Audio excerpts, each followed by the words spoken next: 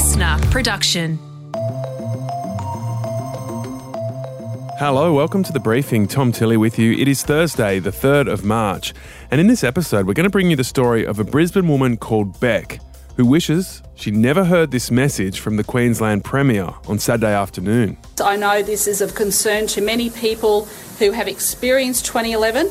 Please, there is no concern for alarm. No concern for alarm. So Beck hears that, and then this happens. On Saturday afternoon at about 3:30, they said, we are not concerned about the Brisbane River. And I took that downstairs to my father-in-law and said, look, they're saying it's fine, don't stress, don't worry. And woke up to someone drowning on my street. And her house being absolutely devastated by the floods. So she's furious at the Premier. We're going to hear her story and ask what's going on with flood management in Australia. How did that happen? Why were thousands of people in Lismore, for example, left stranded? And thousands more in Brisbane flooded again. When it comes to bushfires, we've learnt some tough lessons on how to keep ourselves safe. But we seem to be way behind on floods. First, today's headlines with Janfran. Yeah, g'day mate. We're starting with the East Coast floods today, and tens of thousands of people in Sydney's southwest and northwest have had to evacuate overnight. This is after flood warnings were issued for the Hawkesbury, Nepean and also the Georges rivers. Yeah, some people were given less than an hour to leave their homes, and dozens of communities got the notice as late as 11 o'clock last night. Around 40 people have been rescued by the SES so far in the last 24 hours. Yeah, so what we know is rainfall totals have hit more than 150 millimetres in some parts of Sydney in 24 hours, with warnings that these floods could be higher than the event last March, and that the worst is actually still yet to come. So Ryan Clarkson from the SES says that the East Coast low is only really going to hit the coast this morning. Depending on what time you're listening to this, you might be in the thick of it. We're expecting it to make landfall sometime this morning in between Sydney and Hunter. It's still uncertain exactly where it's going to land, but what we know is that with that system, it will bring up to 150 mils of rain, but we could see falls of up to 200 mils in localised areas. Just incredible. So 4 deaths now in New South Wales, all from Lismore. 2 of them were over 80, one in his 70s and one in his 50s. Thousands of people in the Northern Rivers are still cut off from basic supplies, petrol, food, water. A number of supermarkets are closed, others have bare shelves and have introduced buying limits on essential products. The front is sort of travelling south, but still Queensland, southeast at least, is bracing for more storms over those flood-affected areas today. Some tough days ahead. Some people have lost a lot of things, and it is going to be tough with that road to recovery.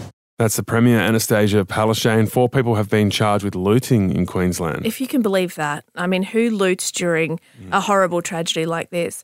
I've got to say, I was driving in this morning, at 4 a.m, and thankfully the weather was clear. And then all of a sudden, just out of nowhere, it just bucketed down.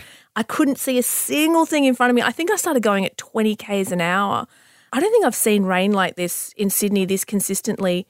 I don't know, maybe ever. Maybe that's my memory's bad, but yeah. No, that's how I feel as well. I've never seen anything like it. From way back last Tuesday, it's just been dumping so hard every day. And yeah, I mean, the thing that's really standing out for me at the moment is, the people in Western Sydney who are right on the edge now were already pretty much traumatised last March.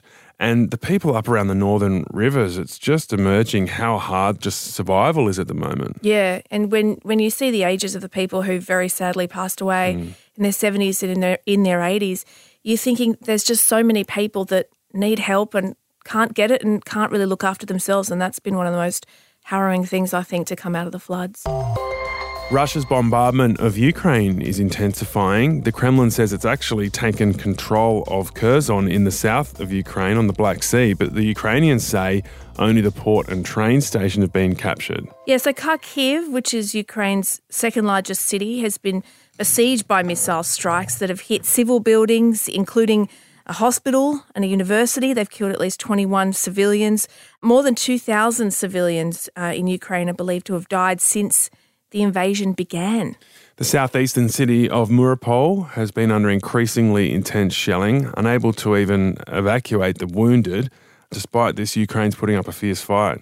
Російські матері Russian mothers are losing their children in an absolute foreign country for them. Think about this number. Almost 6,000 Russian soldiers were killed. That was Ukrainian President Volodymyr Zelensky there. Now, he's thrown up that figure of 6,000. Russia says that number is 498, which is very different to 6,000. It's really hard to know what the truth is and what is propaganda here. US observers say that there's a 60-kilometre long Russian tank convoy, if you can imagine that, 60 kilometres north of Kiev, which is the capital there of Ukraine, which seems to have sort of stalled because there's food and fuel shortages. There's been reports of low morale in some of those units as well. Yeah, they are really interesting reports about the Russian troops really not understanding what they're there for, and some of them being really shocked at the reception they've had. The number of people fleeing the invasion is growing every single day. It's now estimated to be at 900,000. And the UNHCR believes it could get up to 4 million people fleeing Ukraine. Yeah, they've largely gone to neighbouring countries. They're trying to cross the border into Poland. China has ruled out imposing sanctions against Russia. We will not join such sanctions, and we will keep normal economic, trade and financial exchanges with all the relevant parties. That's the chairman of the China Banking and Insurance Regulatory Commission, Guo Shuqing. China is one of the only global powers that has not condemned the invasion. Yeah, and further to that, overnight there was a UN General Assembly vote. Countries voted overwhelmingly to demand that Russia withdraw its troops. When I say overwhelmingly, 141 countries voted in favour of that motion. Only 5 voted against.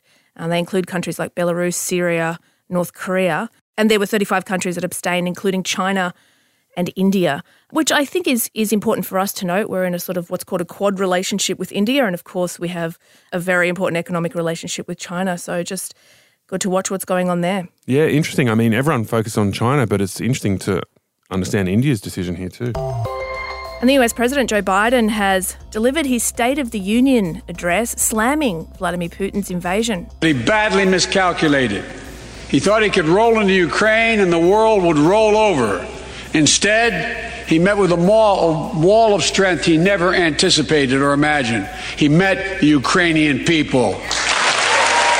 As well as addressing the Ukraine crisis, Biden called for a bipartisan reset as the country emerges from the pandemic. Good luck with that. He also outlined hopes for passing key parts of his Build Back Better agenda, despite the fact it didn't get through the Senate. Yeah, it was a slightly different sort of vibe this time round from when he made this speech last year. Firstly, if you were in the room, there were more people because last year it was sort of a little bit more COVID ravaged and there weren't as many people in the chamber. And there was also quite a lot of people who wore blue and yellow, and that was in solidarity with what's happening in Ukraine. He really had to pivot his speech there. I think if he had given it just a few weeks ago, clearly it would have been a very different speech. The headline would not have been Russia and Ukraine. And I think he, according to certainly some reports, that he went off script a few times and said things like, Putin, he doesn't know what's coming. That was not in the teleprompter. Not in the teleprompter. How frightened would you be? Biden's tough words.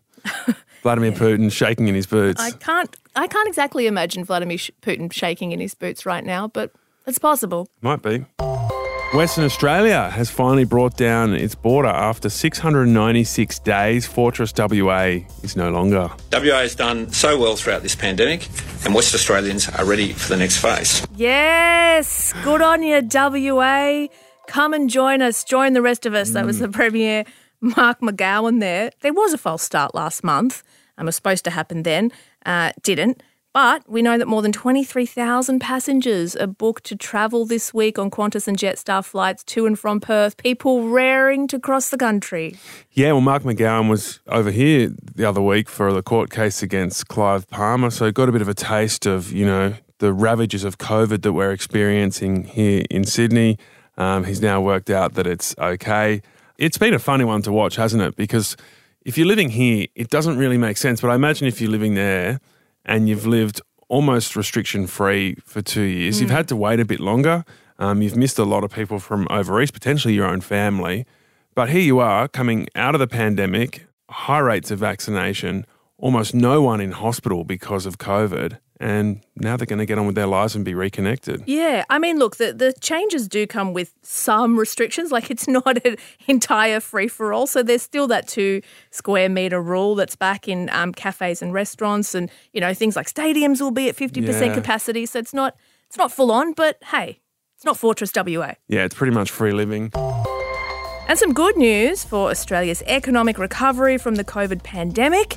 It has been one of the strongest in the world, although we should note that these statistics are from the December quarter. Australia's economy is now 3.4% larger than it was at the start of the pandemic. Australia's economy has outperformed all major advanced economies, including the United States, the United Kingdom, Japan, Canada, Germany, Italy and France.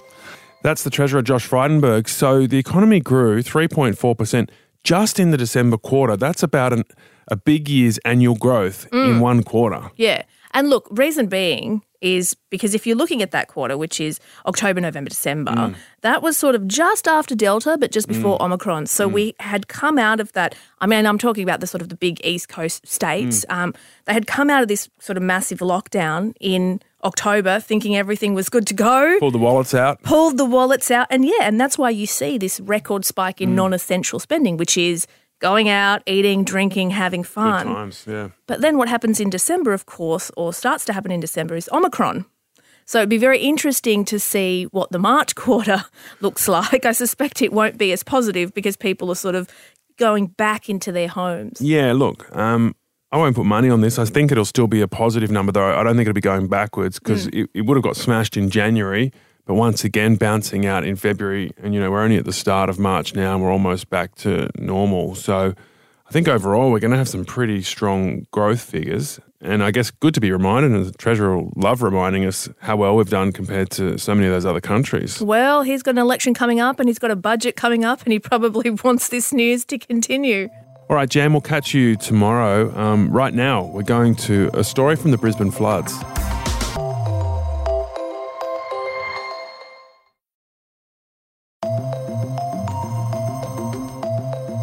All right, now to our briefing on what we're still getting wrong when it comes to floods. And Antoinette Lattouf is here, and Beck Haning's stories we're about to hear is a shocker and I think very emblematic of the bigger problems we're facing here.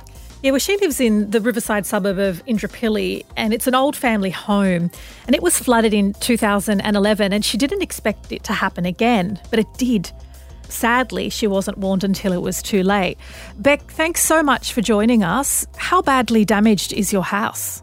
Well, it came up about halfway up the walls. It's through the entire house. The walls will have to be removed and, the house will have to be gutted. The granny flat's completely destroyed. The ceiling and everything's completely fallen away from that. That's heartbreaking. And you obviously had to evacuate your home, and it's not just any home. It's a house that's been in your family for generations, 43 years in fact. How much harder does that hit? Honestly, it's a bit of an institution, old Twiggy in our family. My husband was brought home there as a baby, and I think that makes us more likely to sort of stand there and go down with the ship, so to speak. But, this has happened twice now. And my father-in-law, who lives in the granny flat, he's lost everything last time and now again. So he's not doing too well. So when was it flooded last time, and did you expect this would happen again one day? It was flooded in 2011 and in the 74 floods. And no, we didn't expect it to happen again because we've repeatedly been told that this is a once-in-a-lifetime event, and it's now happened 3 times, since 74. And we certainly didn't expect it to happen, so quickly after we bought the house. We only bought it 6 months ago. So.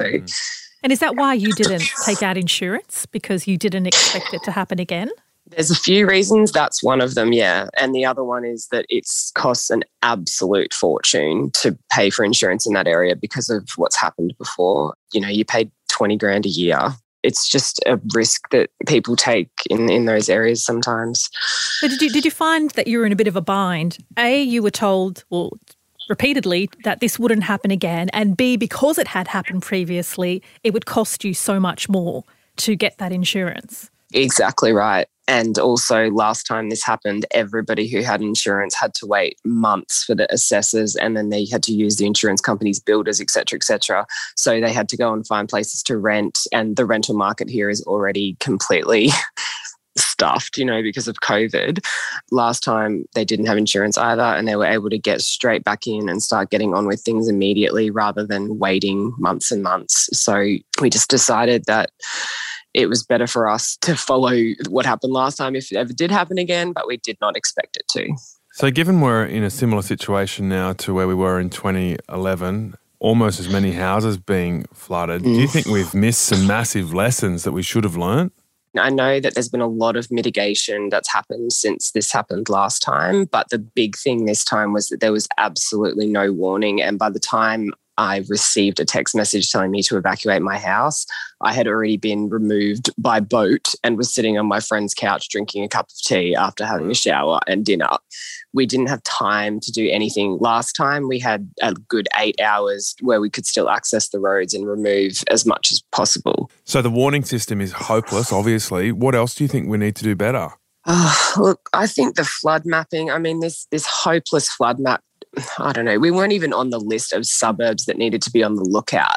And I kept saying to James, there's no warnings, we're not on the list. Do we need to do anything? It was just a really confusing situation. And the thing I don't understand is, because it did come up so slowly, at what point do they go, we need to start telling people that this isn't going to start receding? And all of the, the high tide and this number and that number, that's great. How much more do you expect it to come up? Because we're not meteorologists. We don't understand all this science speak. Just tell us, is it going to keep rising another metre? Because if it does, it's in my house. The Premier's copped a lot of flack for the messaging she's given over the last few days. What do you make of the government's handling of this situation? To be honest, I think they should probably throw the keys back in right now. I understand this is, reign of biblical proportions. I completely get that. But when you're in a position of leadership and you're listening to experts and things, that's the position that you put yourself in, of you are answerable to all of the people who are looking to you for that information. I feel for her in the sense that everybody is throwing stones at her personally. But what can I say? I got taken out of my house in a boat. What? So throw the keys in. You mean she should stand down over this? I don't think she should stand down over it, but I don't think she's going to win again. But everybody's so angry about this. I just think it's lost her the election. Right. So she's the real focus of the anger at the moment? The last thing I saw from the Premier was on Saturday afternoon at about 3:30, where they said, we are not concerned about the Brisbane River. And I took that downstairs to my father-in-law and said, look, they're saying it's fine. Don't stress. Don't worry. Wow. And then you went to bed. And then I went very to bed. Different. And woke up to someone drowning on my street. And then we had to start evacuating. And, we brought everything upstairs and then it just escalated from there. Wow. That's crazy. So she absolutely cooked it with that messaging on Saturday. That's the thing that got me. We went out to dinner on Saturday night. We could have been getting our stuff out of our house, and I heard someone say, we didn't put Indooroopilly on the list because there's only a few streets. And I'm like, yeah, but people live on those streets. Like, what does that even mean? That's dozens of families. And somebody drowned and died a few streets down from you, didn't they? It was actually on our back road. Yeah, so someone tried to drive into the floodwater. He got sucked under by the undercurrent. There was emergency vehicles, like SES, police, ambulance, fire, and my father-in-law called me and said, you better come out here. And when I went outside, the water was a lot higher than it was when I went to bed. And we just went, well, we better start moving stuff. Oh, yours is such a crazy story and such an intense experience that highlights so many of these problems we have, so clearly demonstrating that we haven't got this right yet. Like, we've come such a long way with our bushfire management, but it seems like we're hopeless on floods.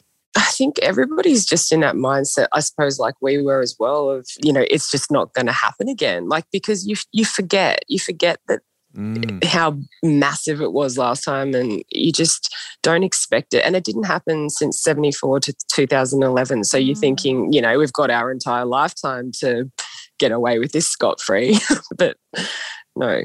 That's Beck Haining. Just an incredible story of that series of events on Saturday, being told by the Premier not to worry, and then we all just heard what she faced after that. Let's go to the broader issues with Peter Gleeson. He's a veteran Brisbane journo, works for News Corp. He covered the 2011 floods. Peter, thank you for joining us. What went wrong? Was it just the unpredictability of this rain bomb, or were there big mistakes made? I think it was a combination of both. I think that, this was a catastrophic weather event. Brisbane got 2/3 of its annual rainfall in 3 days. So Mother Nature's fury is unpredictable, and of course we know that. But there were very clear signs as early as Wednesday, so 72 hours before the major days, which was Saturday and Sunday. The Bureau of Meteorology were very clearly saying this was going to be a significant rain event. And when we look at what's happened in the last week or so in Brisbane and we compare it to 2011, the lessons that should have been learnt from 2011 clearly haven't. And I think that there are a lot of people, 15,000 homes that have been impacted by this, who quite rightly pose the question of what has been learned in the last 11 years and why haven't we learnt from it? In a river city like Brisbane, have we built too many houses in flood-prone areas, or is it mostly the homes that are being impacted, those that were built pre-1974 floods? I don't think they have any alternatives. It's a river city. There's a lot of tributaries. There's a lot of creeks. It is what it is. Yeah, it's a tricky one, isn't it? It's the best and the worst thing about Brisbane. It's a beautiful river city that people live along this big snaking river, and so many people live in beautiful positions, but especially with increasing severity and frequency of big weather events, as warned just again this week by the IPCC, a lot of people live in dangerous areas and, can't unpack the whole city. It's a double-edged sword. You've got this beautiful city where obviously the Olympics is going to be held in 2032 and the river will play a crucial role in all that. And yet, when you get rain of that significance over that short period, it causes, massive damage. The debris that was coming down that river during the peak times was just extraordinary. Well, yeah, it's good you point out the Olympics. We've got to resolve some of these issues by then. It could be a real shocker if there's a flood during the Olympics. To be fair, this time round we have a lower death toll and less carnage on homes. So what has worked? Because it's important to acknowledge that and, perhaps we need more of that. Brisbane's in this unfortunate position, and as you say, the Olympics coming up in 10 years where, it is susceptible. It's very prone to these major sort of flooding events. And, we just have to be more prepared. We just have to be more aware of the impacts. They talk about these 1 in 100-year floods. Well, we've had 2 1 in 100-year floods in 11 years.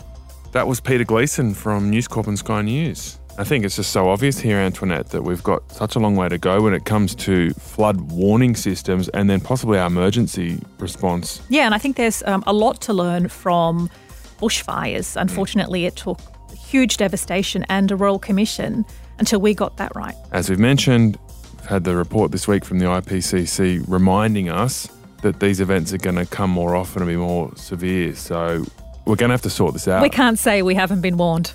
Tomorrow on The Briefing, we're going to meet the co-captain of the Australian Winter Games Paralympic team.